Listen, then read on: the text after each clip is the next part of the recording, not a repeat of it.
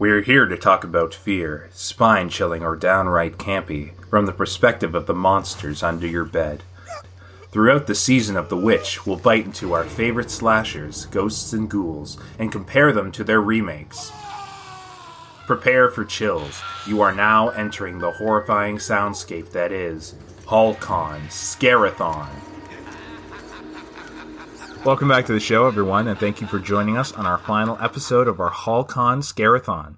Today, we are taking it back to the 1970s, which was arguably the best decade in horror. The Exorcist, the Texas Chainsaw Massacre, The Omen, The Wicker Man, the one that didn't have Nicolas Cage, Alien, Carrie, The Hills Have Eyes, Dawn of the Dead, the list goes on and on. There were a ton of classics in the 70s, one of which was John Carpenter's Halloween, which defined the slasher genre. Released in 1978, Halloween wasn't technically the first slasher film, but its impact created a wave that ripples through cinema to this day. Despite kicking off the slasher trend of the 80s, there's more to Halloween than teens making out and being taken out. Halloween 1978 is an exercise in suspense. Rob Zombie's 2007 remake, on the other hand, is the polar opposite. Rob Zombie sets out to explain the frightening mystery alluded to in Carpenter's version. It's vulgar, brutal, entirely lacking in subtlety. So today, join us as we take a look at the original John Carpenter classic, and as we try to figure out why the hell this movie was ever remade. Woo, Matt, we made it. We made it, right? Jesus Christ. I don't know if you're talking about the Scare-A-thon or me trying to record that intro successly. I was referring to the Scare-A-thon, but that too. That too. That was a bit of a nightmare getting through that. But anyway, a little bit of an off day, but what can you do? Yeah, no, the reason that it's an off day for me, though, is because I had to sit through the Rob Zombie one last night. Oh, and that's, boy. Yeah, no. That'll throw off your week. Yeah, it kind of did. So, I hope you understand that was your idea. And, my week being thrown off is your fault. So I'll take full blame, but I'll also take blame for you having to rewatch the original. Okay, well, then that kind of evens it out. Yeah, balanced.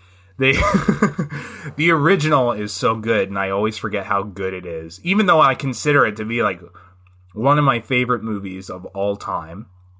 And one of the best horror movies ever made, easily. I always just, like, whenever I sit down to rewatch it, I'm like, oh yeah, no, this movie is incredible. This is, like, one of the greatest movies ever made.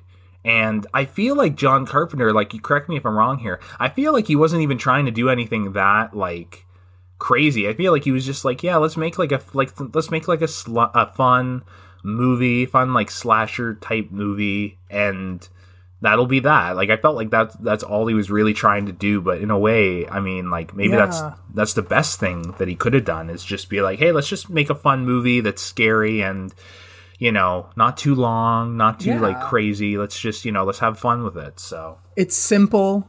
It's strong, though, in its simplicity, I think. That's what I think is so good about it, is that it's just so simple, and it's so, I was watching it, and it's almost relaxing, like, in a weird way. And I think that's what makes it so scary, is that, like, you're in suburbia, you got Jamie Lee Curtis, she's walking down the street with her friends, they're talking about, sex and whatever the fuck they want to talk about, and they keep saying totally, like that. Totally. Yeah.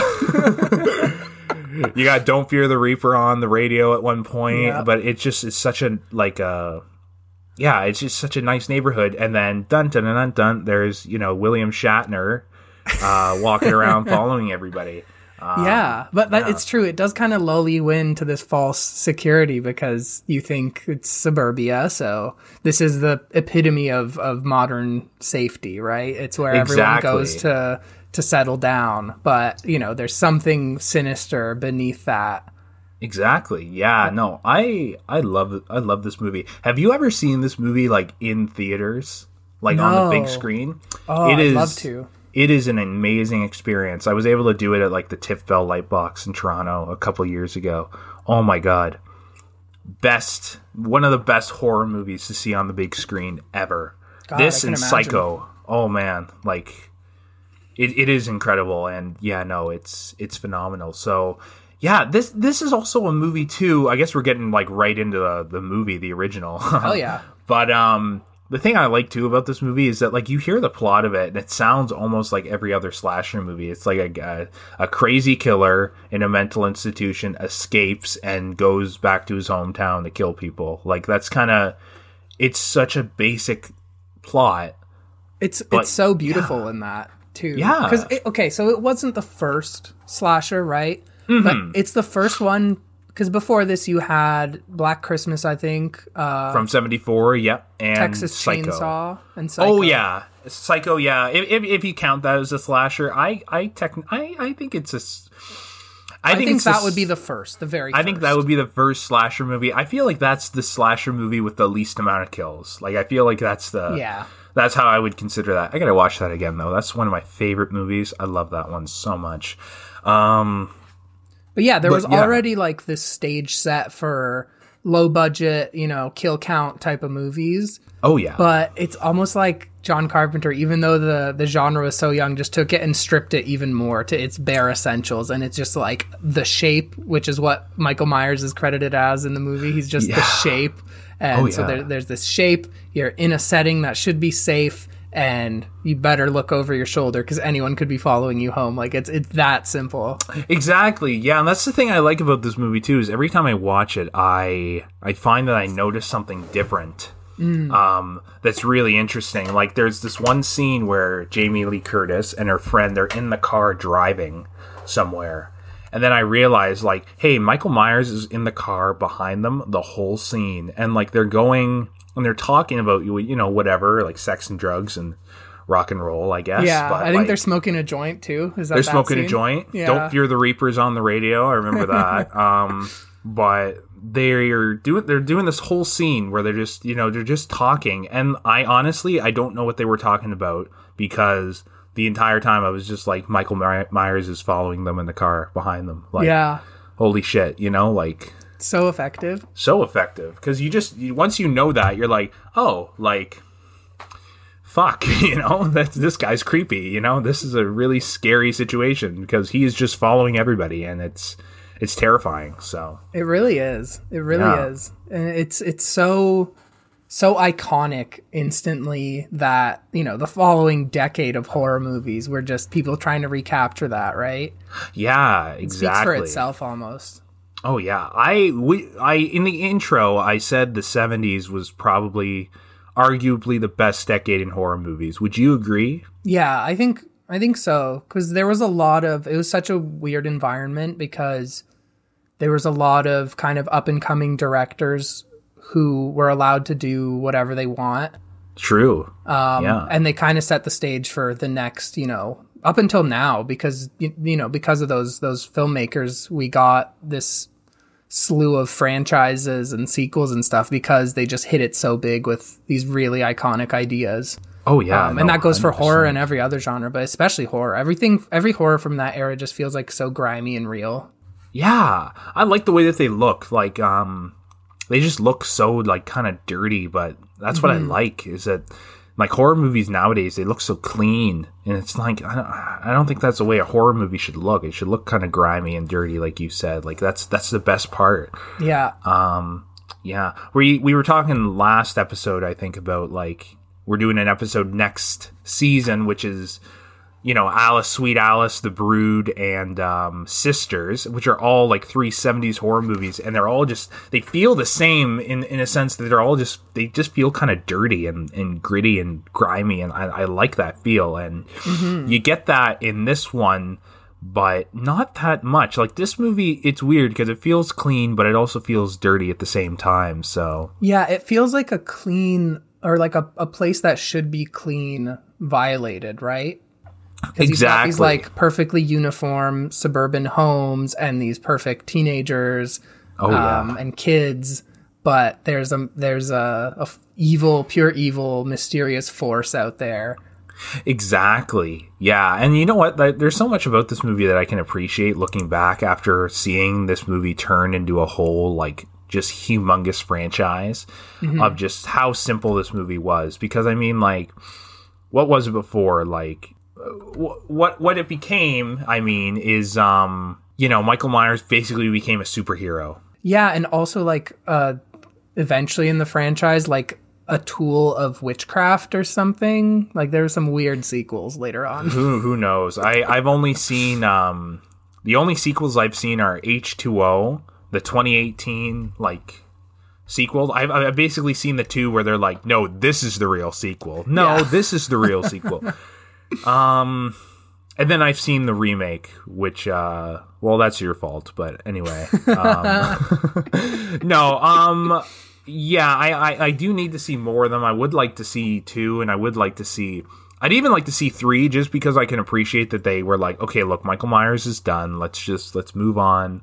Yeah, it was a good idea. It was a good idea. Not a great execution, as I've heard, but, I know some people like it. Some people, some very small group of people do appreciate it, but I have heard that, people do appreciate the fact that it is different and that it's trying to be something totally distanced from Michael Myers, and I can appreciate that. So yeah, the franchise could have been like an anthology series where like Halloween 4 would have been a different story that takes place on Halloween and so on.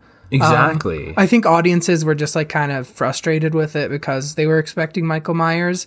And then the next 3 movies, they do like a whole trilogy about, I think it was like Michael Myers' niece or something and witchcraft and stuff. And it got so weird. Yeah. So I'm not super familiar with the franchise in terms of like what happens in those movies, but I know the movies that happened in the order that they happened in. I remember they made 3, and then they made 4, 5, and then they made Curse of Michael Myers, which like Paul Rudd was in. Yeah. I think, which is kind of funny. I think he like beats up Michael Myers with a pipe or something at the end. It was like completely like, okay, so this dude's been like set on fire, hit by cars, stabbed in the face, like, but yeah, it's Paul Rudd with a metal pipe that takes him out.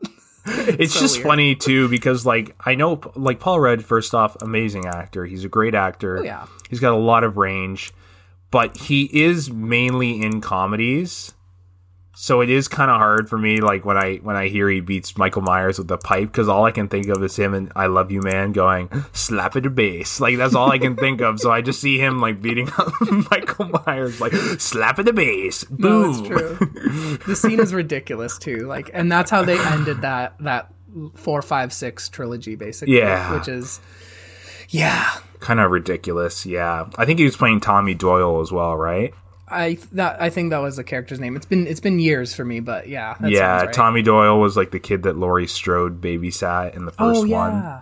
And then it's like, okay. And then I know that they made H2O and Resurrection, and I know at Resurrection, which you've seen, I know they were like, Jamie Lee, will you come back? And she was like, if you fucking kill me off, then yes, I will. But like, she's literally in the first 5 minutes. Yeah. It's like a psycho treatment, basically. Basically, yeah, it's terrible. I will say Halloween Resurrection has merit as like a really great comedy. It's a ton of fun. It's so much better than 4, 5, and 6. That's true. It's not as good as H2O, but if you want like a good bad horror movie, Resurrection is so entertaining. Yeah, I feel like that's a movie you gotta watch being like, look, this is a terrible Halloween movie in terms of like scaring me, but like if you want to see a movie to laugh, like this is perfect, It's great. And you can also laugh at like the early internet and the weird kind of like all the tech they have to use just to like basically live stream a video. Like it's, you can tell they were kind of trying to bank off of that Blair Witch trend at the time. Yeah, that's with the found true. footage and stuff. It's hilarious. And Busta Rhymes, or no, Busta Rhymes. Busta Rhymes, yeah. And he like kung fu kicks Michael Myers in the end. And like, oh man, it's amazing. It's just so funny to me that they made that and that they were like, yeah, no, we'll make this. I mean, like, hey, it's better than Jason going into fucking space, like. It's about at that level. It's about at that level, but not quite, hey, not let's get on ridiculous. A spaceship, Yeah. I feel like it's at the level of Jason Takes Manhattan, like the title, Yeah. I mean, I know you were talking about this a few weeks ago where you're like, it's a disappointing movie because they don't get to Manhattan until like the last like third of the movie or like the last 15 minutes. But that does suck though, because like, can you imagine him in like Manhattan? Like I feel like the main characters would be like an up and coming like theater group in Manhattan, some theater kids, and then like like they go to Broadway and then he's He's like, I don't know if that's in Manhattan necessarily, but like, can you imagine like fucking he gets on stage Jason and the director... Voorhees, yeah, like Jason Voorhees on Broadway, like that would be funny, or Michael Myers on Broadway. I'd like to see that, Yeah, I feel like it would be that scene in like Terminator 3 when like he needs clothes and he goes to the strip club and the guy's like, patience, and he's like, I need your clothes, and he's like patience, honey.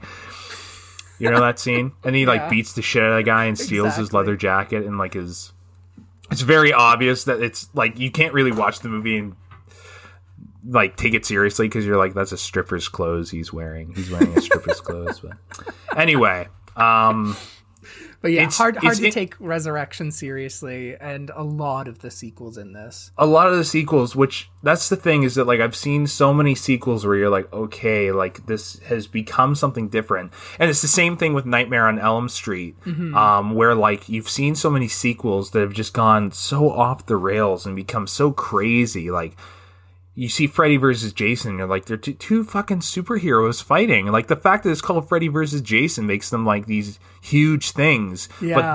But when you go back to the original, it's so interesting because it's like, okay, this is where it started, and I can see why, because it is just scary that this is literally just a guy with a mask killing people, you know? And like the most blank, mask. It's just this expressionless, unpainted William Shatner face. Yeah, exactly. Brilliant. That's the thing I like too, is that you don't see much of him, No. Like I don't think you really get that many shots of just his mask. Like I think the first time I was trying to clock like when I actually saw the mask, and I think it was about 52 minutes into the movie, and it's like a 90-minute movie, so it's not, like you're well into the second half when you finally actually see a glimpse of it. Yeah, that's true. Yeah.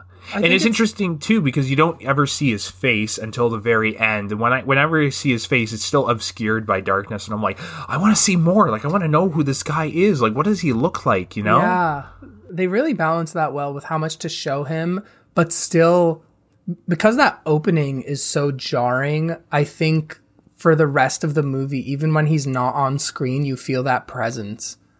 Exactly. Like, I love the opening of this movie. That POV shot of just, you're watching it and you're like, okay, this is the killer. He's going to go kill someone. And it's like a perfect little short film because there's like a little twist at the end where like it finally pulls out of the POV shot and you see it's this little kid. Yeah. This innocent looking child. And it's like, what? It tells its own, there's so many implications of like, what the hell could have happened? Like, why is he like that? What's wrong? How could this happen in suburbia? Exactly. It's really strong. This is probably one of the best horror movie openings of all time. It's like this and Scream are like the two greatest horror movie openings that have ever, been on screen. And I'm trying to think of any other horror movie intros that are as iconic as Halloween and Scream. And like, I can't think of any other ones that are as like nearly as good. Maybe Nightmare is okay, but... But I mean, just so effective at setting up the mood and, the feeling going forward, where even in the case of Halloween, you don't see Michael Myers for 50 minutes, but the whole time you lose that sense of safety that the suburbs bring just because of that opener. Mm-hmm. Exactly. It's terrifying, and you never see his face. You always you feel like you're like... He's following you. You feel like he's following you. Yeah, it's just so freaky because you're like, oh my god. Oh, you know what? Actually, you do kind of see his face, but like in the first probably 30 minutes when he's behind the bush. Yeah, and in class, right? That's true. And in class, but in class you see the car. You see the car in class, but you don't really see his face. But when he's standing behind the bush, you see his face. But the thing is, it's from a distance. That's the thing. You don't see it like up close. Mm-hmm. That's more the way that I'm trying to put it, but it's still like just such a slow build to his reveal. Yeah, because you're like, wait a second, like who the fuck is that? Mm-hmm. So like, yeah, and it's just like, oh man, like I don't know, man. This movie's just so fucking good. Like it's ridiculous how good this movie is. It's the best so simple. vibe for Halloween night, you know, like obviously not, you know, this year it's going to be different, but like kids coming to your door, you're watching John Carpenter's Halloween, like you're looking out the window, and then it's just like it feels, it still resonates today, even though it's so old, but because that tradition and that mood is still alive in that movie. It just captures it perfectly. No, 100%. This is like the greatest Halloween movie ever made. This might be my third favorite horror movie, like only like my third, but it's definitely the greatest movie that's like about Halloween specifically, or set on Halloween. Then again, I'm trying to think like what other movies are set on Halloween. I can think of maybe like two off the top of my head that are actually like set on Halloween. Well, of course, there's Halloween Town, the Disney Channel classic. It's true. And there are other Halloween I was thinking movies. of. That's true. The one I'm thinking of is Trick or Treat. That one is also, that one's set on Halloween, I'm pretty sure. Well, it's called Trick or Treat, so I would hope. I would hope it's not people trick or treating on, you know, like the 27th of October, where it's like, what the fuck? You're 5 days early, dude. Like, piss off. 4 days early, whatever it is. I can do math. But what do you think of Jamie Lee Curtis in this movie? She's really good. I think she's a great, tough, unstoppable badass. Like nothing slows her down, even when she's scared. She's always like on to the next option. Yeah. And that definitely solidifies her instantly as a scream queen, hands down. Absolutely. Like, one of the best. Like if she's second, then second only to her mom. Yeah, exactly. I would argue, I think she's the greatest of all time. I think her mom is second to her. Yeah. But yeah, no, she's fantastic, and she's so good, and she's so likable. Mm-hmm. Jamie Lee Curtis is one of my favorite actresses ever, and this movie is a big reason why, because she's just phenomenal. Yeah. And you know what? Like, this is her first movie ever, and this is a strong first movie. I gotta say, like, I think I heard something like, she felt like she was terrible in the movie, and then John Carpenter like even said to her like, "No, you were great. Like, relax." Which I'm like, I don't like. I understand like she's not going to win an Oscar for this movie, but I mean, this is a really good performance, and like there is a lot of, you know, bad acting that happens in this movie, but she is not part of it. And to be honest with you, in some scenes, I feel like she outshines Donald Pleasance in some ways.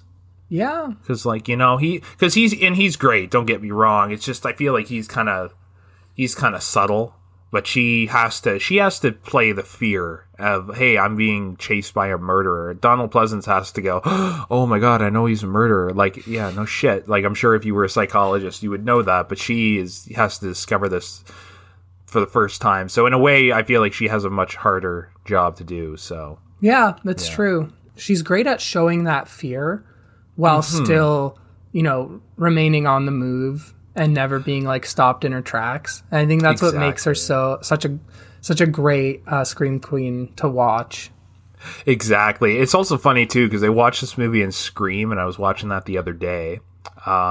It's funny, the intertextualities of these movies, of these horror movies, where like in Scream they're watching Halloween, and Halloween they're watching The Thing from Another World. So like, it's just funny because I've watched all these movies just back to back to back, and I'm like, what the fuck? Like, this is so like just reference to reference to reference to reference to reference. Yeah, no, it's just hilarious. So yeah, this was interesting because I was watching Scream, and they talk about like, oh, you know, like Jamie Lee Curtis is the virgins, and that's why she survived, because she never had sex. And I'm like, you know what? It actually does kind of make sense, because I'm like, these other characters, I don't even think that they're really stupid. I just think that they're letting their guard down. That's really all it is. Oh, absolutely. Which I like, you know? Like, I don't feel like any character in this movie is dumb necessarily. I mean, like, I think if anything, they're more maybe arrogant or, you know, just kind of like careless, but I wouldn't say that they're stupid. I feel like, you know, that's the thing with a good horror movie. I feel like the thing that makes a good horror movie is when the characters are doing something that you would be like, yeah, I would do that.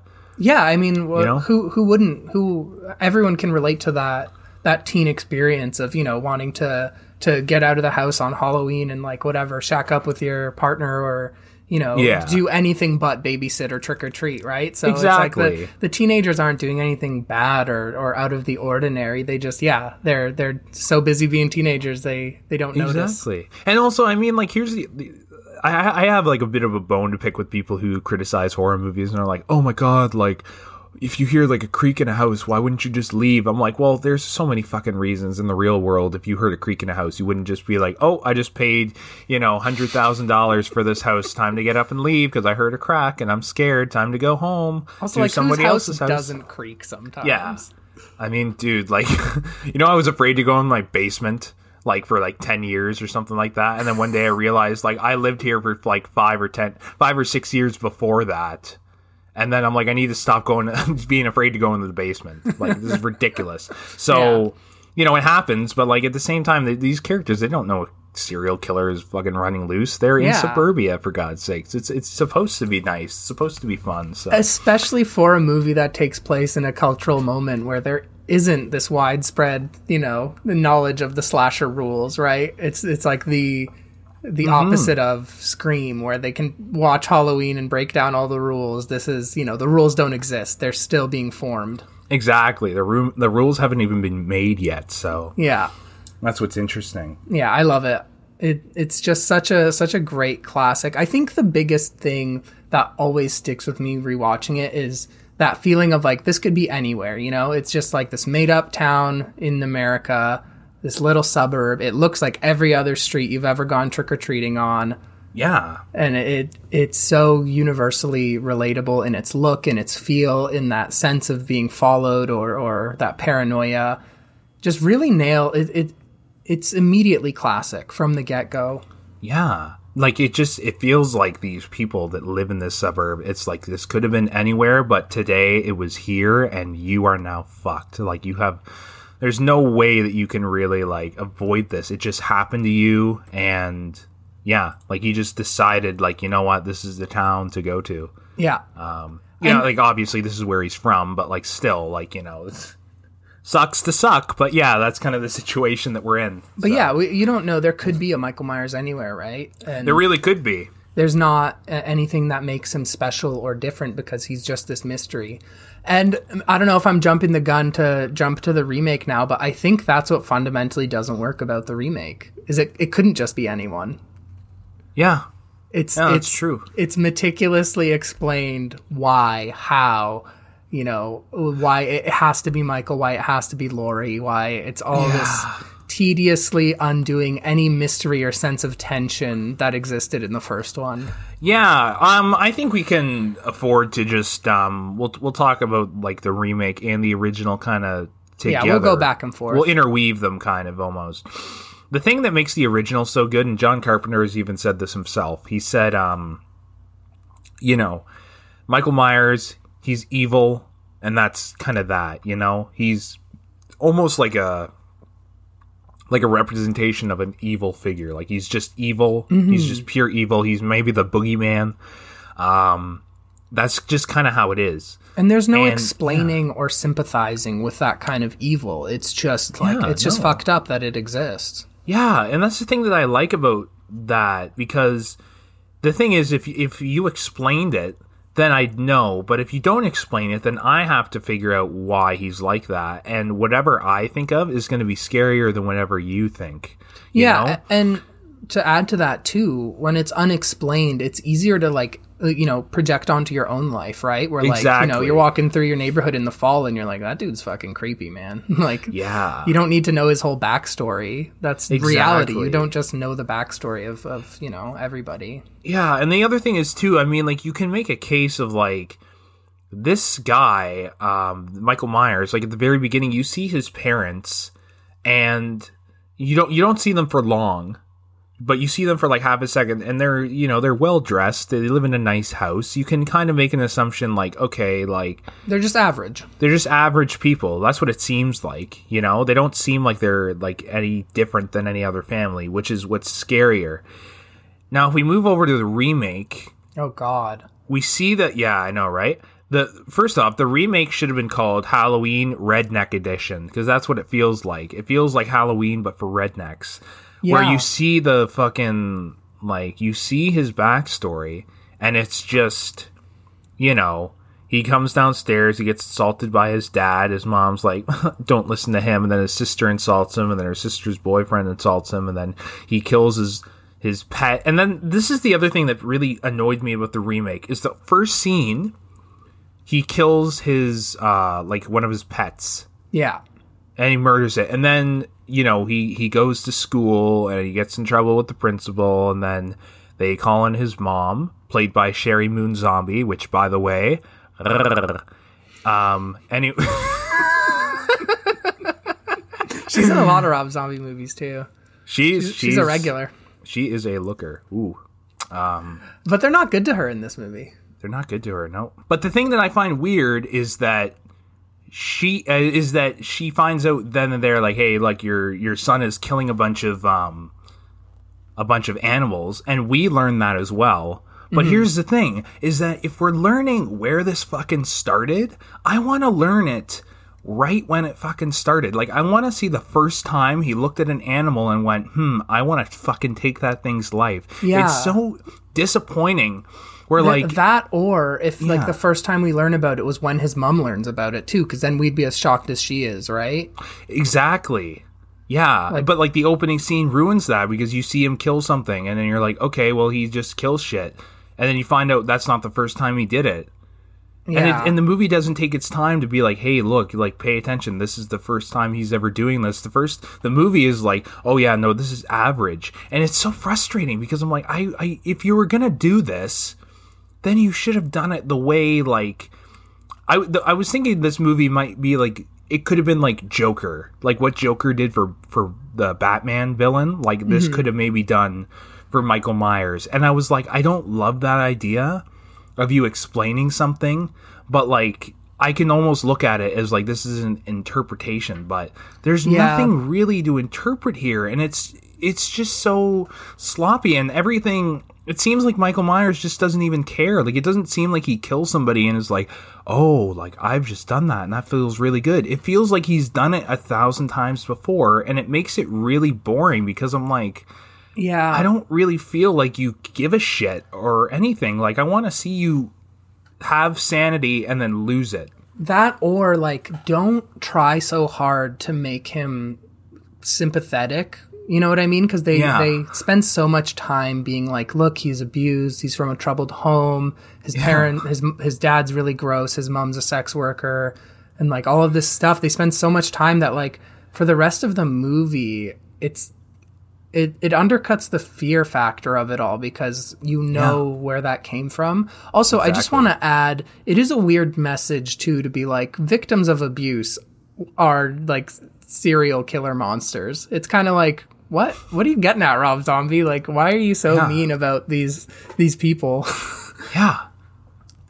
It's just, it's bizarre. I don't really know what the message in this movie was supposed to be. And it's frustrating, because I feel like this could have been done really well. As well as it could have been, I should say.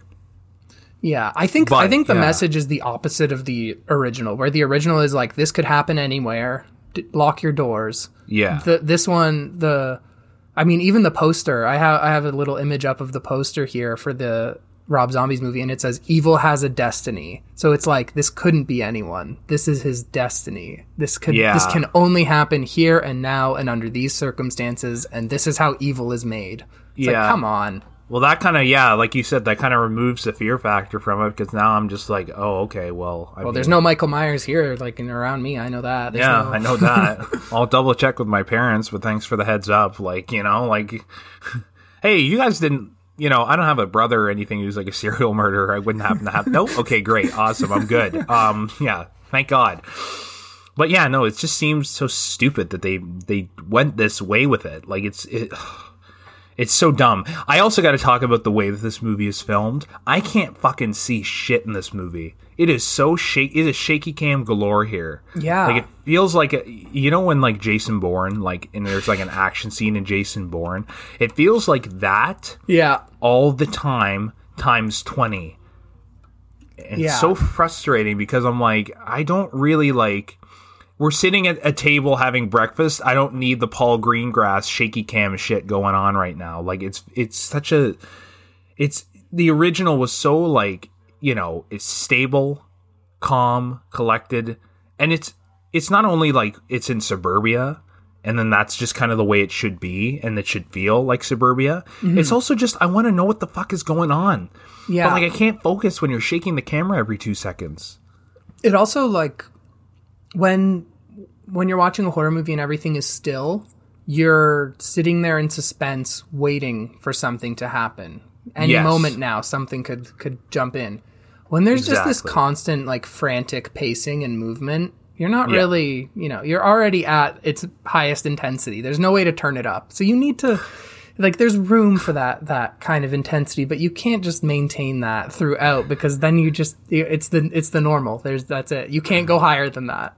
Exactly. I think that they do try to make it higher, and it's really funny though looking back, because I think the thing where they go higher with it is they have Michael Myers stab somebody in the mental institution. Mm-hmm. And then they have Dr. Loomis and his mom running back into the room, and it's all in like super slow motion. Right. And there's dramatic, like, you know, he's holding the spoon that he like stabbed them with or whatever the fuck, and he's just standing there all dramatic and just mad and pissed off, and you're just like, what is going on? This is so dumb.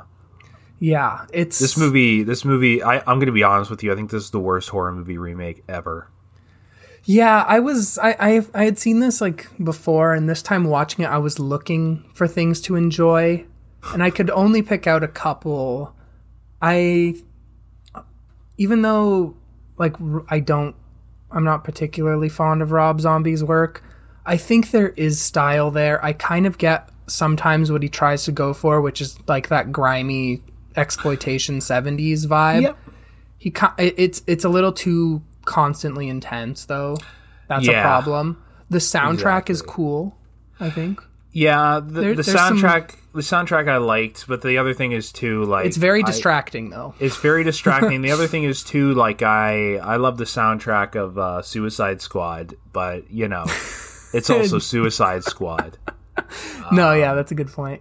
The soundtrack, like, I love when, like, the movie starts off and they're playing God of Thunder. Like, I like that. Mm-hmm. You know? It just kind of kills, though. Like, I understand, like, he's a musician and he wants to incorporate a bunch of cool 70s rock music. Yeah. But it's really fucking distracting when, like, Michael Myers is escaping from an institution. I'm like, okay, this is getting really good. And then they start playing fucking Tom Sawyer by Rush. And you just hear, modern day warrior, mean cry. I'm just like, I don't fucking need this right now. I just want to sit here in the moment. This is ridiculous. It's definitely not scary. Another needle drop that, like, stood out to me was when his sister's like, I'm not taking you trick-or-treating. And it just Love Hurts starts playing. It's like, do you think, like, this is scary or something? Like, this is hilarious. Yeah. It's like, I don't know if you ever saw that movie Deliver Us from Evil. Have you ever heard of that? No. This one with, like, Eric Bana, and they wanted to incorporate, like, the music of The Doors with, like, this, like, exorcism, possession type movie. Oh, I actually did see that. I think I saw it in theaters on a date once. Oh, gee. Well, yeah, it's just a weird movie because, like, there's this one part where they're in an interrogation room and the guy, like, he stands up and, like, I think he throws some shit back, and then you just hear, break on through to the other side, and you're like, this is the dumbest shit I've ever seen. It's exactly like that in Rob Zombie's Halloween 2, where, like, there's a moment that, like, almost works, and they're just like, hit the play button, boys, this is my favorite soundtrack, this is my favorite playlist. It's just so funny. Cause this is like, what Michael Myers listens to on his Walkman. Like, that's how it feels. Exactly. There's some thing that's funny, too, is when you're sitting at the kitchen table and you're seeing his parents and you're seeing, like, them arguing and whatnot. Yeah. It is kind of annoying that, like, in the faintly in the background, I can just hear, like, Peter Frampton, Baby, I Love Your Way, like, playing in the background, you know?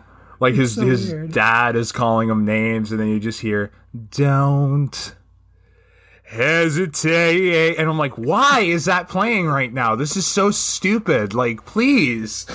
Yeah. Oh boy. God. It's just so many weird choices. Yeah, Yeah.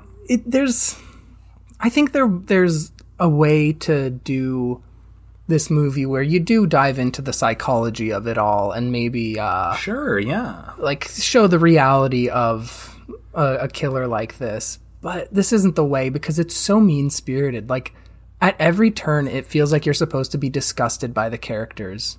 Yeah. Like, there's nobody's subtle or relatable. Everyone's saying the most fucked up shit. They're constantly, like, being gross to each other. Exactly. And I just wonder what Rob Zombie's perspective is like, where he just, like, looks at the characters in his movies and he's like, I hate you. Like, that's how it feels. It feels like he's looking at everyone in this movie and be like, you're disgusting.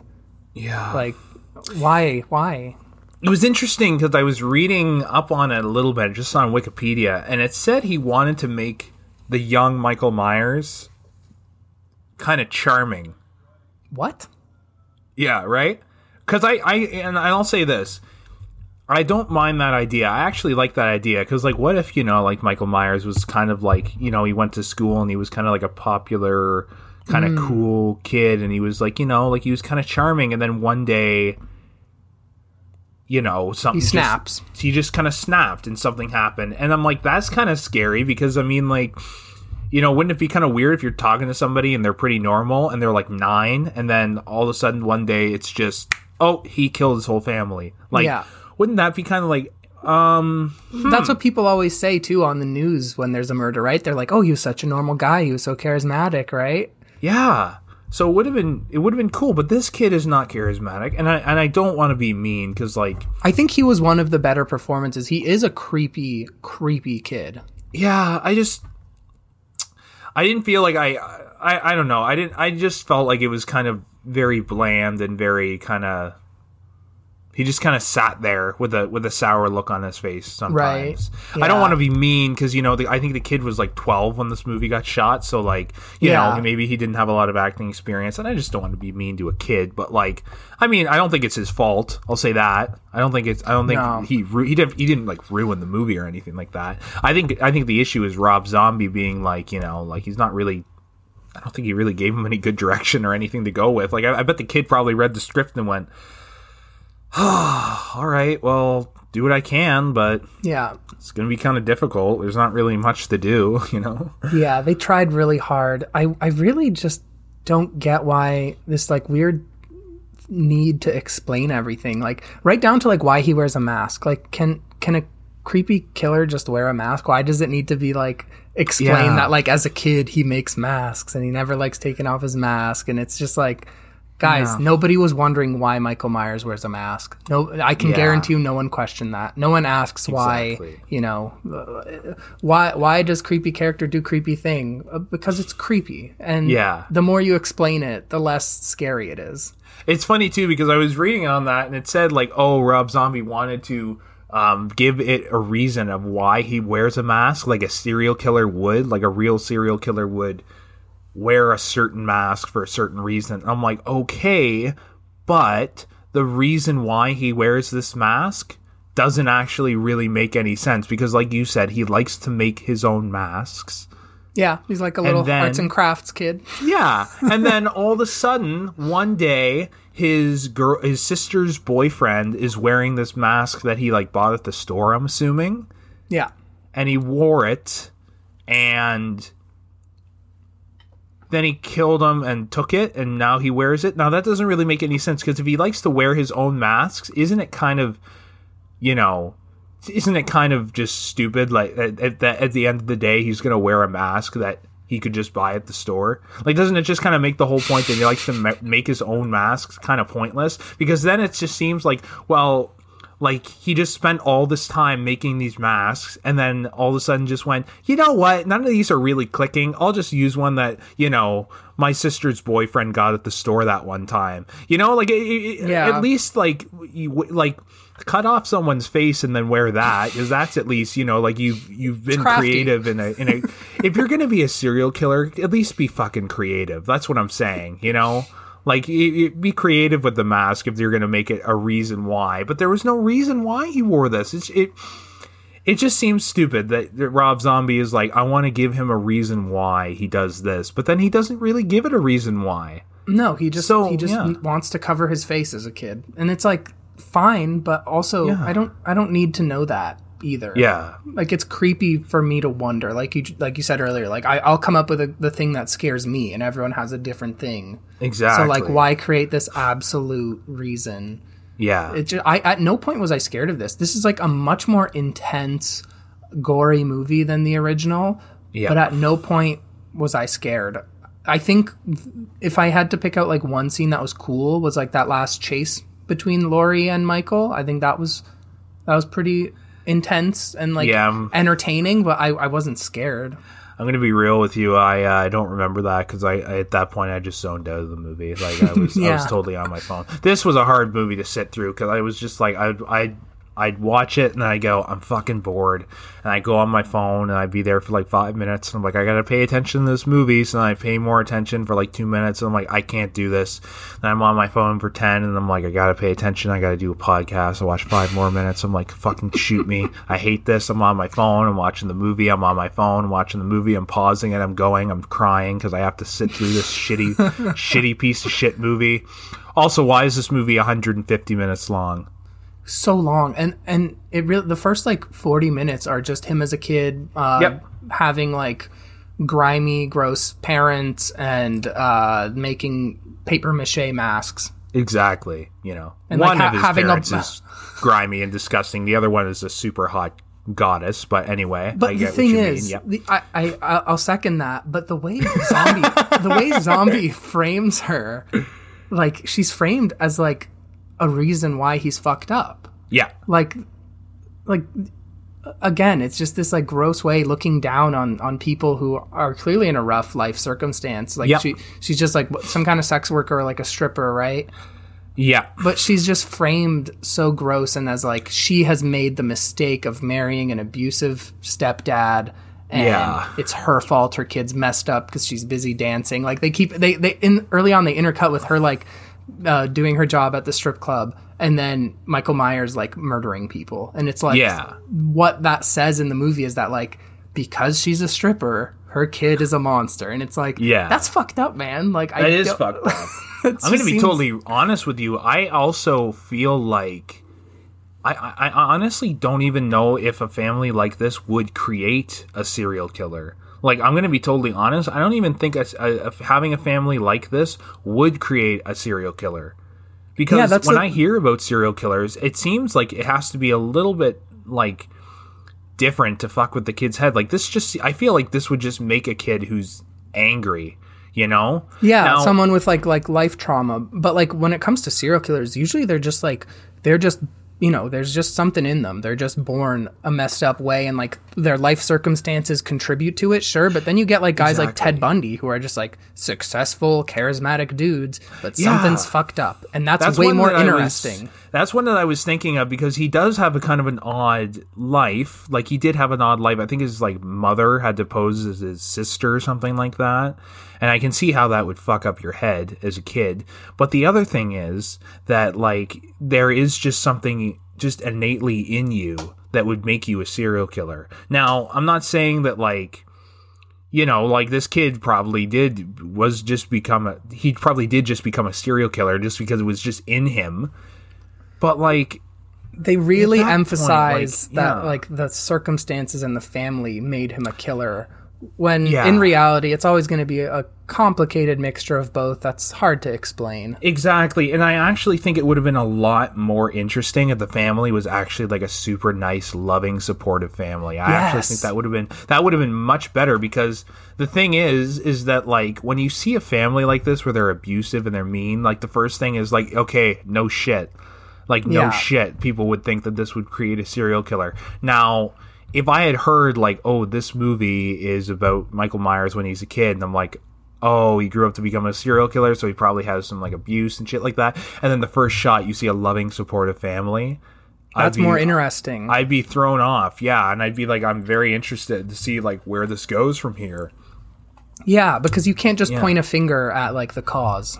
Yeah. Right? If the family is loving and everyone's supportive and stuff, then it's much scarier because you're like, what the hell is going through his head? But here, you know exactly what's going through his head. He hates his dad. He hates the bullies at school. He hates his sister. His mom neglects him because she's stripping, apparently. Yeah. Like, come on. Which I don't even think that she's really neglecting him, but the movie really tries to make it seem like, oh, she's a bad mother because she's a stripper. And I'm like, well, that is fucked up.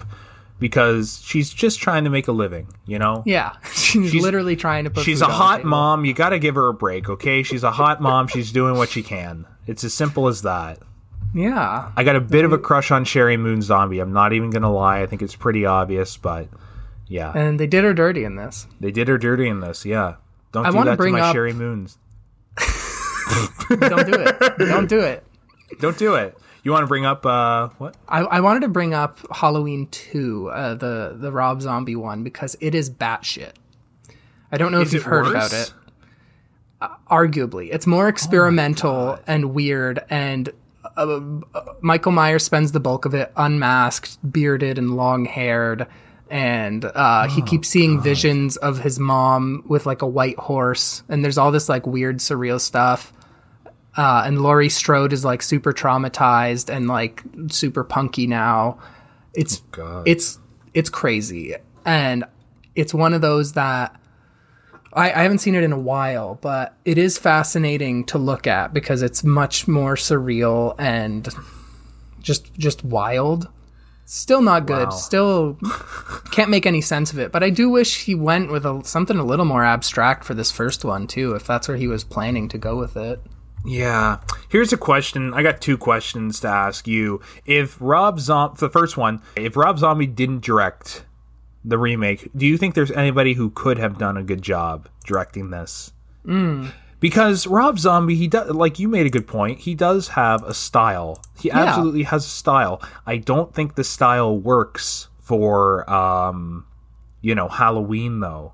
You know, because before Halloween, he did House of a Thousand Corpses and The Devil's Rejects. And which I remember liking, both of those. I didn't see Devil's Rejects, but I do remember I did like House of a Thousand Corpses. And here's the other thing. I'm looking at them right now. They both are credited as black comedy horror movies. Yeah, so and they're very gross. It's like a similar vibe of like everyone in this movie is disgusting. Kinda. Exactly. I remember I saw House of a Thousand Corpses when I was in high school, and I actually really liked it, but it's the fucking most disgusting movie I've ever seen. Like, I remember I think I was watching it in like the morning, and I was eating pancakes, and then it was like the end scene.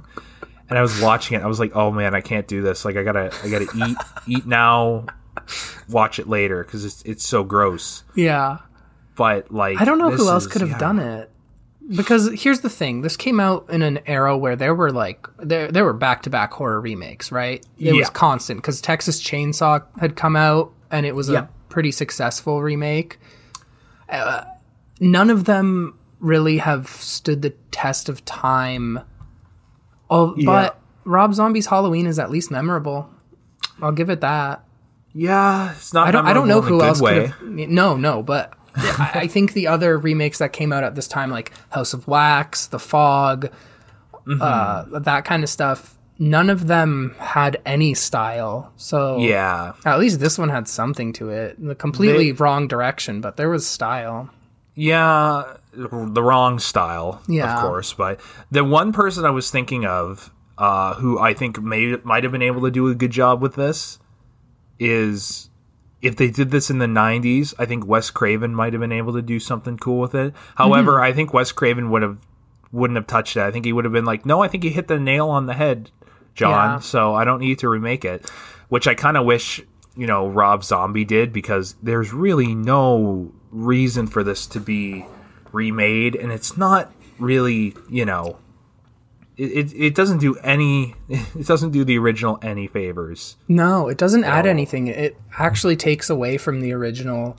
Yep. And it's weird too, because it's crazy that the 40-year-old original holds up better than this like 15-year-old remake. I thought you were really going to say the 40-year-old virgin for a second. The 40-year-old virgin, Laurie Strode. That's how she survived all this time. Yeah, Laurie Strode, the 40-year-old virgin. Oh man. Yeah. Speaking actually of that, Halloween 2018. Yeah, I did want to talk about that a little bit briefly. So look, I enjoyed it when I saw it. It's a decent movie. I didn't love it, but I thought it was good. The one issue I have with it is, okay, so it's a sequel to the original, right? Yeah. Well, the second the 78, movie, the 78. Yeah, the third direct sequel to the first Halloween. Yeah. So, with that in mind, in Halloween, 1978, how old is Michael Myers? Because you see a shot of him in 63 and he looks like, let's say he's 9. Let's say he's 8 or 9. Yeah, I'd say 8. Okay, 8. So then that means that he's 8 plus 15 years. That makes him 23. So he's 23-year-old murderer. Okay? Yeah. So now we're picking up 40 years later. Oh, Jesus. Now he's 63 years old. Man, he's just been doing chin-ups. He's just been doing chin-ups, bro. Yeah. So now we have Arnold Schwarzenegger. Yeah. In prison, who's escaped, and it's something to me where I'm just like, I find it weird that he was in prison for 40 years. Right. And then now he's broken out and he's a 63-year-old serial killer who's going to go and start killing people. And I'm just like, I don't really like it's that. Crazy. It's a little too much for me where I'm like, okay, look, I'm not saying a 63-year-old man can't do that, but I'm just saying I think he's out of his prime, and I don't love the idea that he's just able to kill people like it's nothing. I mean, like, does your back not fucking get sore at all? Like, I mean, yeah, I doubt they were feeding him a great diet in the psych ward either. Exactly. He wasn't taking his vitamins. Yeah. Okay. I never considered that, but you're absolutely right. That does kind of ruin my suspension of disbelief. I will say my favorite aspect of that film, though, and it's my personal favorite sequel to the original Halloween because I like what they do with Laurie Strode. That this trauma has completely defined her life to the point where she has been waiting to confront Michael Myers for her entire life. She's like a doomsday prepper who, those people who like prepare for the end of the world and they just like trick out everything to be end of the world ready. And at a certain point, it's kind of more like they're rooting for the world to end. Yeah. That's like Laurie Strode in Halloween 2018. She wants the world to end because she's ready for it to come. Exactly. And I like that. I think that's a really cool character angle and makes sense in a weird way. Yeah. I'm going to be honest. I think I might like H2O more as the direct sequel. You know what? H2O, I remember thinking it was bad when I saw it as a kid, and I rewatched it this week, and it's actually pretty good. It's solid. Like, I'll take H2O as well. Like, H2O and Halloween 2018 are probably the best. I think I like... You made a good point about the 2018 remake. I'm just for the sake of content, I'm going to disagree with you, and I'll make the point of why H2O is a better sequel. Yeah, go for it. Just because, like, I do like the idea of her being a doomsday prepper, but I do feel like 40 years after, I'm just like, oh man, like 40 years. I mean, like, I feel like at some point you'd be kind of like, okay, look. And I mean, like, and at the same time, at the very end of Halloween, I feel like not that much happens to make her that, to make her that scared for 40 years. Like, I feel like that was like that. It's terrible. Absolutely. But I feel like I can't suspend my disbelief that she's 40 years later still thinking about that one night. Like, yes, her friends were all murdered, but like, it is something where I don't think that, I'm not saying like, okay, your friends were all murdered, boo hoo, move on. Like, I'm not saying that. I'm just saying, live your life a little. I feel like 20 years afterwards, I like the idea of now she has a teenage son who is, in high school, wants to kind of do the same thing, but she's like, seriously, don't do that. Like, I've seen this happen. And I just like that aspect of it more.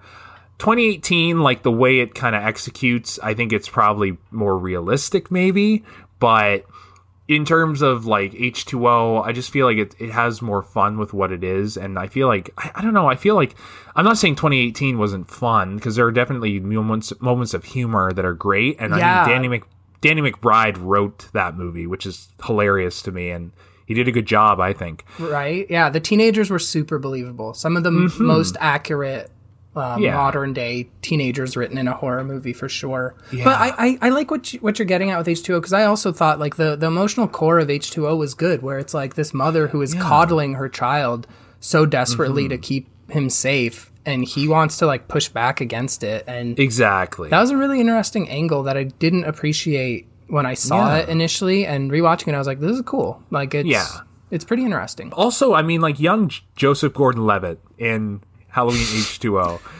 He gets a hockey skate to the face. Right? And it's also just funny to me because I remember Joseph Gordon-Levitt was going on Conan to promote Halloween H2O, and Conan O'Brien was like, when's this underwater fight scene gonna happen? Like, oh god, the title is the worst thing about the title is the movie. Worst thing ever. Why would you call it Halloween H2O? Like, it's just like I in my head, like, okay, like the movie is called Halloween H2O 20 years later. In my head, it's Halloween H2O, just add water. That's what it is in my head. What if that's how he returns? I feel like he's like a shrinky dink. Yeah, that's what I was gonna say. Like, I was thinking of it like he's one of those things that you have by the sink where like you have to put water on it and then his hair grows out. Like chia, those ones. Like he's a chia pet kind of thing. Like it's a Michael Myers chia pet type thing. Like that in the opening scene, it's like chia, you know, and it has him growing this hair. And the honestly, like the mask in that movie, it kind of looks like a chia pet because it looks really, really bad. He looks like he's like 15. Like, Michael Myers looks so young in that movie. The mask looks so terrible. The mask is weird in H2O. Not as bad as Halloween 5. I actually want you to Google the Halloween 5 mask, and I want to see your live reaction. Sure. Because it's horrendous. Yeah, that's bad. He looks like he looks like Carrot Top kind of, but also like the guy from Say Anything. John Cusack. He looks like John Cusack. Oh fuck, he kind of does. Yeah. What the fuck were they thinking? What's with the hair being like orange and all like slicked back? You know? I think I read somewhere that like the director, like the art director or something, wanted to make him more human. But no, that's not the point. No, that's terrible. That's the opposite of the point of the mask. The original mask. Okay, here's what do you think is the best Halloween mask? The original, 100%. The original. Okay, what's the second best? The second best, honestly, as much as I don't like the 2007 remake, they nailed the mask. Same with 2018. Even better than Halloween 2, because Halloween 2, the mask looks really bloated and weird, like the original Halloween 2. Yeah. It looks like he gained some weight. And it's weird because it's supposed to take place on the same night, and it always throws me off. Oh my god. I'm looking at it a little... Yeah, it does look like he gained weight. I don't know what happened. I think it was the same mask, and maybe it just started to kind of deteriorate. That's true. I haven't seen enough of these to really, like, make a good point, but... I don't know why they're so bad. Like, in the middle of the franchise, basically from, like, Halloween 2 to Rob Zombie's Halloween, the mask is just, like, off. It's all... I don't understand why they couldn't just use the same mask or recreate it from the same mold. Like, I don't understand why they're so wrong. Yeah, it's it's almost like Rob Zombie really focused on making that mask good. It is pretty good. And then he realized, I think the mask, honestly, I do think it looks really good. I like that it's kind of grimy, but it's still the same shape. Like, I buy it. It almost seems like he focused way too much on that, and then he was like, oh shit, I actually got to write the movie. And then one day he was like, fuck, I got to write the movie. And he was like, I had so many good ideas. I'm like, what do I do? And it's like, okay, just just sit down, write with the best you can. We'll get to it later. And then he thought the deadline was like in 2 weeks. It turned out it was the next day. And he was like, shit, okay, well, I'll write it. And then the studio didn't really care. And we're like, no, it's great. We love it. And he was like, really? Okay, well, I guess I just pissed greatness. So then he kept going with it. And then he's like, well, can I do this, add this? And it's like, you got all the money, Rob. We loved House of a Thousand Corpses and whatever the fuck. So yeah, take it. So then nobody said no at any point. But the mask was great.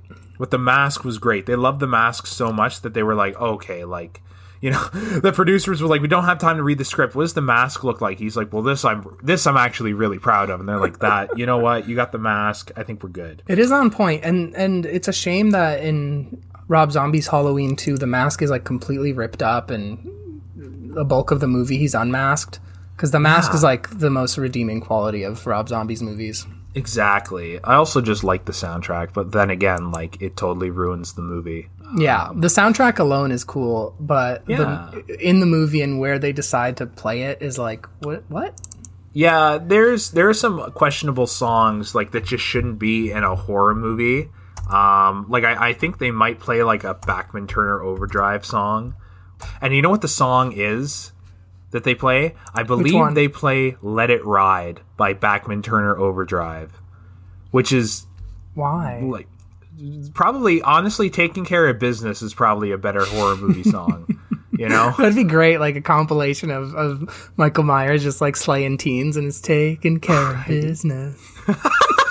It would be, honestly. Yeah, they play fucking Let It Ride. Oh man, maybe they play it during the credits. I don't fucking know, but anyway. Also, it sucks that how they I don't know how, but the theme, the Halloween theme actually doesn't really sound as good in the remake for some reason. They use it too much. Yeah. Like right from the opening of the movie they're playing it and it just doesn't feel earned. Yep. So the original is so good, like God. Even just like other than the theme too, like the actual score is so great. Yeah. It's so like deep and methodical and creepy. I love it. Exactly. Yeah, I really enjoy the music in it. And they choose really good times to play it as well. Like, I think one time they play it... There are a couple scenes that I remember from seeing on TV as a kid. Like, I remember I was never allowed to watch Halloween when I was a kid, obviously. Mm-hmm. But I remember, like, the first time I saw clips of it on TV, there were two scenes that I remember. It was the opening shot of the pumpkin with the credits. Yeah. Iconic. And I remember because I think my mom was watching it and I walked in and she was like, Halloween's on, get out, you can't watch this. And I was like, it's just a pumpkin though, I can just like watch that scene and then go. But, you know, and then the other scene I remember I got home from trick-or-treating and I was like emptying out my bag and Halloween was on TV. And it was the scene where Tommy Doyle is at school and then like the kids are like picking on him and bugging him. So then the three kids run away, and then that one kid gets stopped by Michael Myers, and he just looks up at him and runs the other way, and then Michael Myers starts following Tommy Doyle. That scene I remember, and I'm just like, it's always in my memory now, just because of that, like, that kid, the look on his face, seeing Michael Myers up close is so, like, oh my god, like, what the fuck is this guy? Like, who is he? It's so, like, stranger danger. Yeah. It's awesome. Man.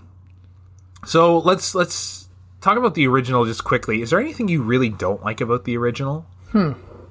I mean, the one thing that does kind of bug me is that the teenagers keep saying totally. And it just felt like writing the movie, John Carpenter must have just heard like a teenager say totally and was like, this is how teenagers talk. We're going to say totally every other line. Right. I don't know if that's how people, like, teens actually spoke in the 70s, but it feels off. Totally. Yeah, no, that's true. Yeah, this movie, yeah, I don't know, I kind of like that, but at the same time I do understand why that would be a criticism. But then again, I mean, if that's your only criticism, I mean, dude, it's like, minor. It's just I've seen it so many times, and now I just am noticing little things that exactly. Yeah. No, that's a good point. I'm trying to think if there's anything in the original that I don't like. I'm going to be totally honest with you. I don't know if there is. I think honestly, I like everything in that movie. It's pretty perfect. There's some issues with the acting's not always great. Like when that girl gets killed in the car, like the acting is pretty not fantastic. But true. The other thing is too, like I do kind of find it endearing of like the 70s and like, you know, like these weren't the greatest actors ever, but like I do kind of like in the 70s how everyone kind of spoke like this. What? There's a party going on tonight. We're going to have sex. Call me later, Lori. Okay, talk to you later. Totally. I'm going to go fuck my boyfriend. Like, I kind of like that. It's kind of endearing that that's how people acted. And I like that. So yeah, I think it also comes down to this being such a low-budget movie. Exactly. These are all amateurs. I think it's almost every actor except for Donald Pleasance. Yeah, Donald Pleasance is a first-timer. Pretty much, yeah. That's kind of what I liked. I know I saw like some documentary about this like before, and I really need to see it again because it's such an interesting movie to learn about the production of, and how I think they got Nick Castle to do like Michael Myers, which is cool because I think they got him back for 2018 if I'm not mistaken, which is nice. Yeah, I think there were a few different people under the mask in the original, but Nick Castle is the primary like credited guy. Yeah, he's the one who was like really doing like the walking around and all of those scenes and whatnot. Great body language. Yeah, that's the thing. Like, I think they got somebody else, and they were like, it's not as good because like Nick Castle kind of added like just the way he walked, kind of added something to the character, and it's interesting because like you hear that of like he's walking, like how can you mess that up? But like it actually is very true. Like I mean, they did the same with like Freddy and Nightmare, where in the sequel they're like, we'll just get anybody else. And it didn't work as well because Robert Englund just had this chemistry with like the glove and just the way he moved and the way he spoke and everything. Like it was very different, you know? Yeah, there's so little to work with personality wise when your face is covered like that, and he nails the body language. And you can tell in a lot of the sequels, especially the later ones, like they just got the body is off. It feels like he's got football pads on underneath in a bunch of them. Like he's just this like giant shouldered like burly guy, and it exactly doesn't feel right. I know he's supposed to be like big and menacing, but also I don't know. It doesn't feel like Michael Myers. In a lot of them. And like H2O, he looks like skinny. He looks very skinny. You know, like he like smaller frame, still big guy, but not. You know, he's not. Yeah, he not a defensive like lineman. It's like he gained some weight in Halloween 2, and then when they retconned it, he was like, okay, like let's get the diet right this time. Let's rock and roll, baby. I'm just excited for Halloween 60, you know? Like when they retcon it for the third time in 2038. He's going to move extra slow with his walker. It's going to be really tense. Yeah, because then he'll be 83 years old. Yeah. And it'll be like, oh my God, really? Like, I am curious though, would they do 50? Because I bet you they will. I bet you they will because, oh my God, that's going to be terrible. And then Jamie Lee Curtis is going to be there like, oh my God, this is fucking ridiculous.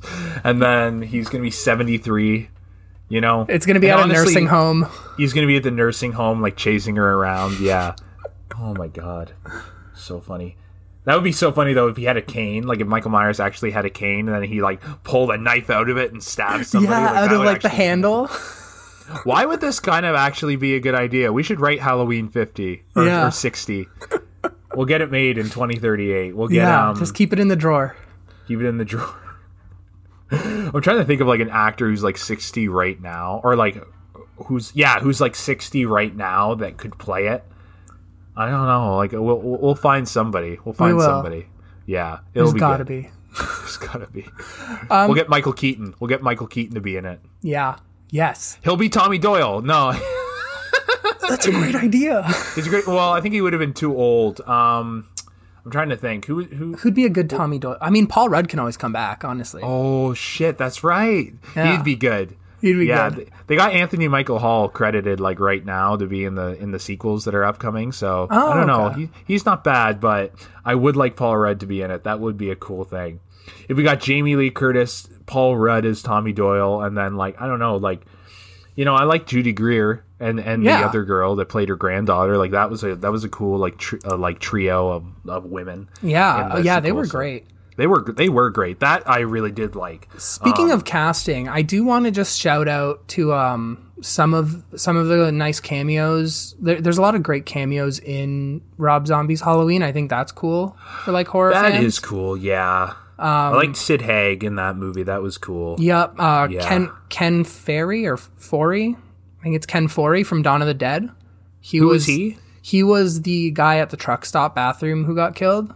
Oh, yes. Yeah, he's like a legend of horror movies. So I think that's cool. Yeah. Look, those are cool, but I think that's the thing that kind of also bugged me is that, like, I don't know every one of those. So then, like, when they get out and you see them and they're like, hey, I'm this guy. I'm like, who the fuck are you? And then they get killed. They spend a lot of time on, like, a random victim. Yeah, and they're just like, who the fuck is this? I don't give a shit. I want to get back to, like...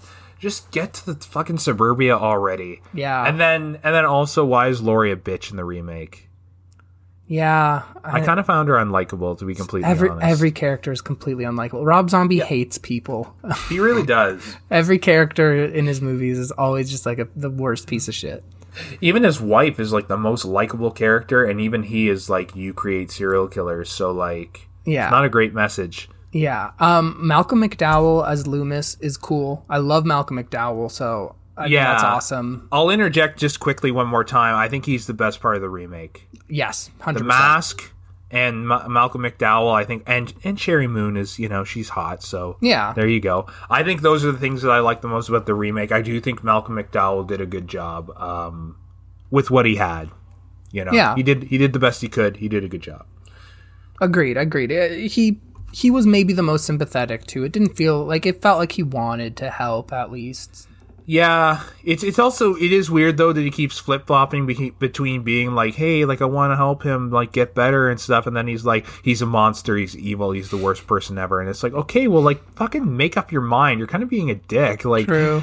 You're leading Michael on. Like, give him a break, Yeah, that's true. And he's a serial killer. He's had a hard life. You could be helpful, okay? Be the change, not the problem, okay? You're right. It is really inconsistent, especially because I think, now that you mention it, in the second one of the plot lines is that, like, Loomis made a bunch of money off of, like, his book on Michael Myers and stuff, and it's like, oh, he's actually a good piece of shit or something. So even, like, everyone's got to be a piece of shit in the Rob Zombie movies. Ugh. It's too bad. God. Yeah. Who else is in this? I know Brad Dourif makes an appearance as the cop. Danielle Harris is in it, and she played, forget the character's name, but in Halloween 4 and 5, she was like Michael Myers' niece. Oh, and like, okay. I don't know, they kept teasing that she would take on the mantle as Michael Myers. Like, one of the twist endings was that she killed her mom or something, but it never goes there. Never goes there. Yeah. Was there anybody else who's big? Not that I remember. Brad Dourif, like I said, but that's about it. Yeah. Yeah. Who's the principal at the very beginning? Do you remember that? He did look familiar, didn't he? I don't remember. He did. He looked like an odd principal. He kind of looked... I'm not trying to be mean. He kind of looked like an albino. And I was like, I feel like I should know him from somewhere. But he walked in and I was like, who the fuck is that? And I don't know. He's a big dude to be a principal, Yeah. Holy shit. Yeah, he was off-putting. I agree. Danny Trejo was like the good... Yeah. Poor Danny Trejo. That's the other thing I liked in this movie. I liked The Mask, I liked Danny Trejo, and I liked Malcolm McDowell. Yeah. Yeah. There was some nice little, nods to horror and that was cool. You can tell he's a horror fan. I don't think he understood Halloween, or at least he really wanted to do something different with it. Yeah. I'm going to be totally honest. I genuinely didn't really like the kid, but I will say the kid who played Tommy Doyle in the remake is actually Skylar Gisondo. I don't know if you know who that is. No. But he was in Booksmart. He was in Santa Clarita Diet. He was in the Big Vacation movie with Ed Helms. He's a really good actor. I really like him a lot. I think he's a very talented younger actor, and he played a kid in this movie. He played a very young kid. I think he was only, he was like 12 or 11 at the time. Right. Probably 10 when this movie was shot. I kind of wish he played Michael Myers, because I think he would have brought like a charisma to it, and I also think he would have been more likable and more sympathetic, but also I think he could have brought that charisma that that Rob Zombie was looking for. Yeah, that's interesting. I definitely I just think they just went the wrong way with everything, especially Michael Myers. Yeah. It's funny, too, because it looks like Skylar DeSanto was in a bunch of these fucking, like, dog movies voicing the dog. He was in Air Buddies, Snow Buddies, Space Buddies, Santa Buddies, Spooky Buddies, Treasure Buddies. Like, he was in all these movies voicing dogs. So it is kind of funny that this is what his filmography looks like. It's Air Buddies, Snow Buddies, Halloween, Space Buddies, Santa Buddies, Treasure Buddies, and it's just like he's just cashing those buddy checks. He's just doing it, yeah. Let's laugh, let's have some fun, let's play a serial murderer or be in a Halloween movie, and then come back to doing more fun stuff. Yep, that's amazing. Terrible. Well, let's rank let's rate out of 10 the original and the remake. The original is unequivocally a masterpiece. Yeah, it is without a doubt a perfect movie. It deserves a 10 out of 10. I'm going to give it a 4. No, I'm kidding. It's a 10 out of 10. I saw you get a little shocked there. I'm kidding. I was startled. It's one of my favorite movies of all time. Yeah. It is a perfect movie for what it is trying to be, and yes, I absolutely love it. Yeah. Okay, what are you going to rate the remake? If I gave it a 10 out of 10, it would be for the soundtrack and for how much some of the needle drops made me laugh. You Especially are that really Love sticking Hurts to one. this whole, like, every movie gets a 10 out of 10 because every movie is a miracle thing, which I respect, but... I'm gonna keep it up as a segment, but I'm also gonna follow it up with like an actual rating and say it's like a 3 or 4. It's not even like it's not easy to get through. If you want a Halloween movie, watch the original. It's way more entertaining, and it nails a Halloween vibe. Like, put it on a Halloween night right as the sun's going down. Actually, put it on like an hour before the sun goes down because the movie starts in the day. And by the time it gets to the nighttime in the movie, it'll be nighttime, and maybe like pause and look outside your window, see if there's any trick-or-treaters, go back to the movie. It's fun, man. That is fun, honestly. It's such a good vibe. I'll do that next year if trick-or-treating actually happens. Yeah, obviously, yeah. Yeah. I'm going to give the remake a 1. Fair enough. I'm not impressed. I'm very upset with this movie. I am probably I do have the movie 31, and I've never seen it, and that's a Rob Zombie movie, and I'm like, I will watch that because, hey, look, I will watch movies that he has made that are his style. I just don't like that he touched the original and kind of did it dirty. Yeah. And he did his wife dirty too. Okay, that didn't sound right. I mean, probably both. Yes to that too. He probably did his wife dirty, but also he did his wife dirty in the movie on screen. No, it's and he true. might have done his wife dirty on screen later. That's okay. This is getting weird. Anyway, some home movies. The guy makes exploitation movies. Okay, I don't want to assume anything about him, but I can kind of assume enough that he's probably Anyway, let's move on. there are a few redeeming qualities to the very remake. few.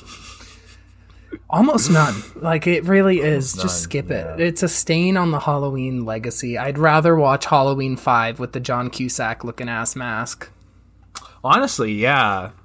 I love John Cusack, so I like that he was in a movie like that.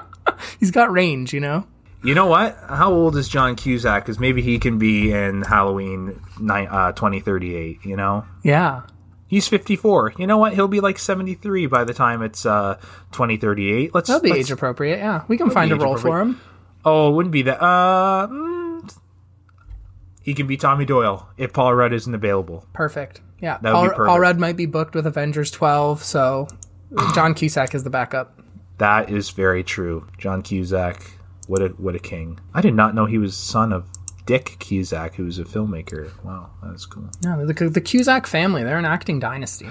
Should we move on? It is time to rank our favorite Scream Queens that aren't Jamie Lee Curtis or Janet Leigh, because they are, without question, the greatest Scream Queens. We're gonna talk about Scream Queens that aren't them. Yeah, and usually we do, outside of the Scare-A-thon, we usually do like our top 3. Like, Greg will do his top 3, I'll do mine. This time we're doing it differently. We're just going to do a collective top 5 list. Yeah. We could have done our individual top 3, but we thought, you know what, why don't we do this? Why don't we do something special? We'll do a top 5 list that just kind of encapsulates all the best Scream Queens that are not in the Jamie Lee Curtis family. Yeah. Yeah. Because there are so many good ones that, yeah, we need to talk about them because there are a lot of fantastic ones. Yeah. So 100%. They deserve the mentions.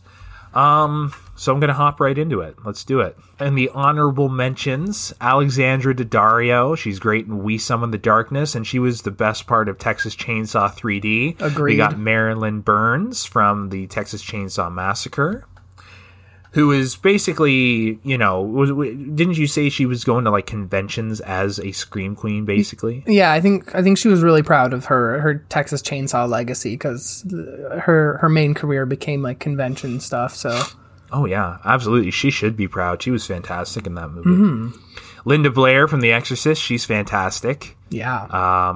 You know, not much needs to be said. Wasn't she nominated for an Oscar? Probably. I mean, she's a legend.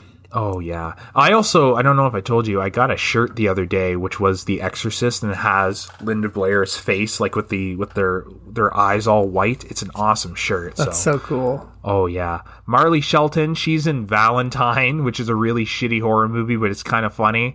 And Grindhouse. She was also in Scream 4. She's great. I like her a lot.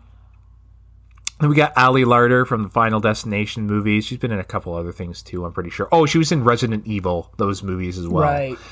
Not great movies, not great franchises, but, you know. Great Scream Queen. Great Scream Queen. Gorgeous too. I'm really I think it's getting a little out of hand with me calling everybody hot every 10 seconds. So I apologize if anybody's offended, but anyway, you know. Neve, is it Neve or Nev? I usually say Neve. Let's say Neve wrong. Campbell. Neve Campbell from the Scream movies. She was also in The Craft. The Craft is awesome. The Craft is awesome. Being remade. Let's hope Zoe Lister-Jones does a good job. I'm sure she will. Angela Bettis from May and the most recent 12-Hour Shift, which I haven't seen yet, but it is on my iTunes account, rented and ready to watch. So I'll have to do that after this podcast. We got Chloe Grace Moretz. She was in Suspiria. She was in Amityville Horror. She's been in a ton of other stuff. Got Sarah Paulson from American Horror Story. Yeah. Got Carla Gugino and Kate Siegel, both actresses from The Haunting of Hill House and other Mike Flanagan productions. Got Margot Kidder. She was in Black Christmas, also in Sisters, which we're going to talk about in season 2. We got Sherry Moon Zombie in a bunch of her husband's projects. Yeah. She's great. She's hot. We got Jane Levy from The Evil Dead and Don't Breathe. She's really good. She's really fantastic. And then we got Vera and Thaisa Farmiga from... Thaisa was in Thaisa. I don't know if I'm saying it right. My apologies. She was in American Horror Story and Final Girls, while Vera Farmiga was in Orphan and the Conjuring films. So she's been in quite a bit of great stuff. And last but certainly not least, we've got Mark Patton, who is the first male Scream Queen from Nightmare on Elm Street 2. Poor guy had a bit of a rough, reception after that movie, but I thought he was great in that movie, and he deserves a mention. He definitely deserves a mention. I genuinely think he was fantastic, and I hope that he's doing well. Yeah. And that's just the honorable mentions. So many, and everyone's going to have their own personal favorites. It's such a a personal thing, whichever Scream Queen you gravitate towards. Although exactly. I will not stand to listen to anyone say that Jamie Lee Curtis isn't the best Scream Queen.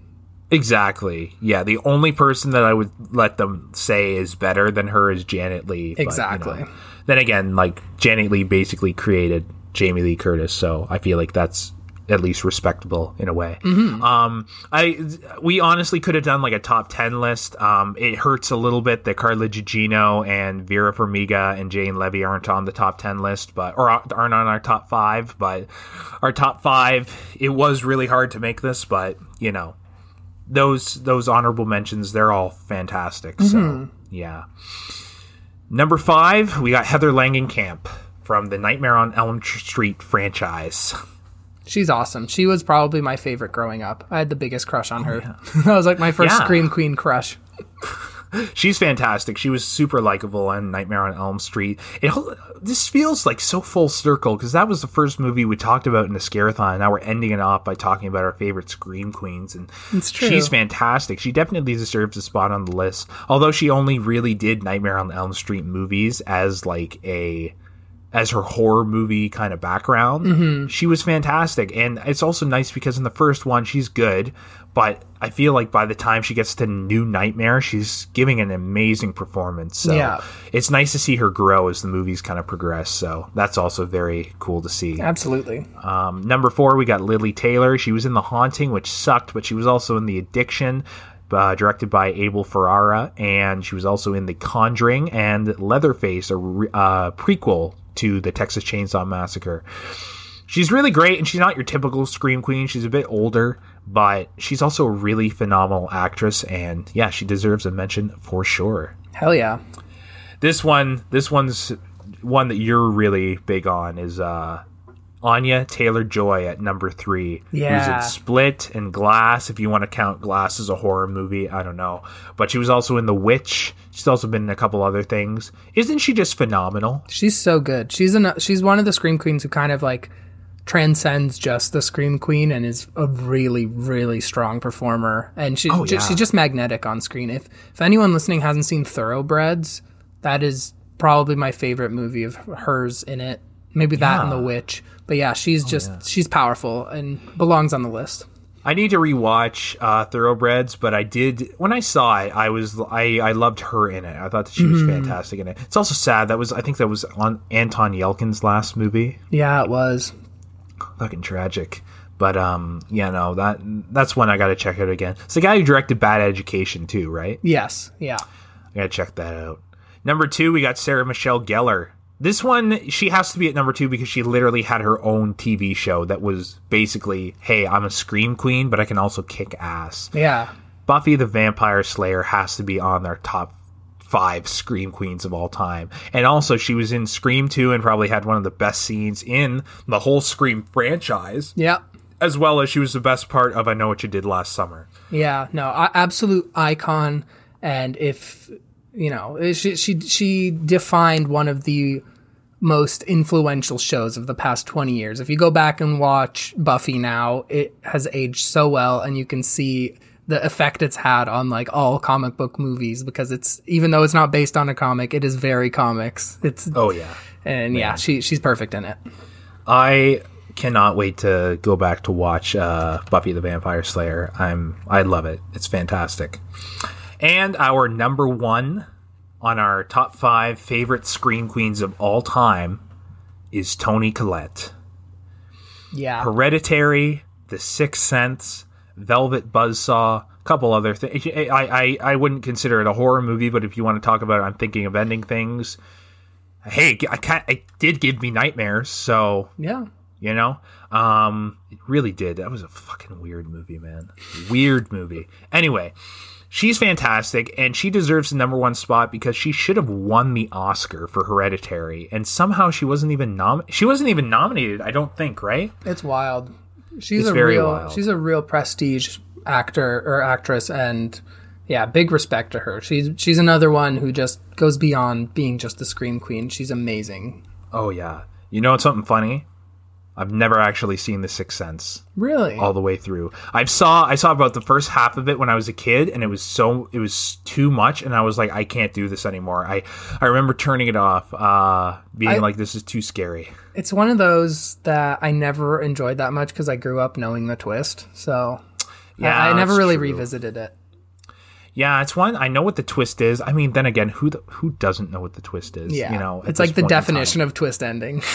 Yeah, it's like not knowing that Darth Vader is Luke Skywalker's dad. Like that's it's that big, it's that famous. But it is something where I'm like, I really just I need to go back and see it because. Yeah, like I'm a grown man now, and I need to stop being afraid to watch this movie. I should give it another chance too. Oh man, I do have it. I think that's one that I'm like, I need to see this Halloween. Like, I need to see Halloween movies I've never seen before. And I know that that's one of them, but I'm just like, God, that was really scary as a kid. I hated sitting through it. It really freaked me out. And I tried to watch it on cable like a year or two ago, and I was watching the beginning of it, and I'm like, nope, I don't like it. It's too scary. It's too weird. So a strong effect on you. Had a strong effect on me. I don't get scared too easily, but this one is just weird, and I'm like, no, I don't like that. Okay, I do not like that. Well, then it sounds like it's perfect for the Halloween season. Then it does. Oh man. Well, that about wraps it up, folks, for our entire HALLKON SCARE-A-THON series. I hope anyone listening enjoyed our look back at some of our favorite horror movies and their not great, sometimes good remakes. There were a few good remakes in there. There were at least 2. Not among them is Rob Zombie's Halloween. Yeah. It's funny, actually, you say that, because like 3 of the remakes we talked about were actually really good. There was Suspiria, there was Evil Dead, and there was The Thing. Yeah, I think we tried to fill it out with movies that we weren't going to hate watching. Exactly. But we had to have some trash on there, and we ended it on some of the peak trash. Yeah. But yeah, that about does it, folks. You can find us and all our relevant social media links on hallkonmedia.com, HALLKON.com. Follow us on Instagram, Greg and Matt Movie Chat. Get involved in the chat, trivia, all that stuff from Matt himself. Follow us on Twitter, HALLKON Media, and our YouTube, same tag, HALLKON Media. And until then, stay spooky. Oh, also, next week, the Coen brothers. Get ready.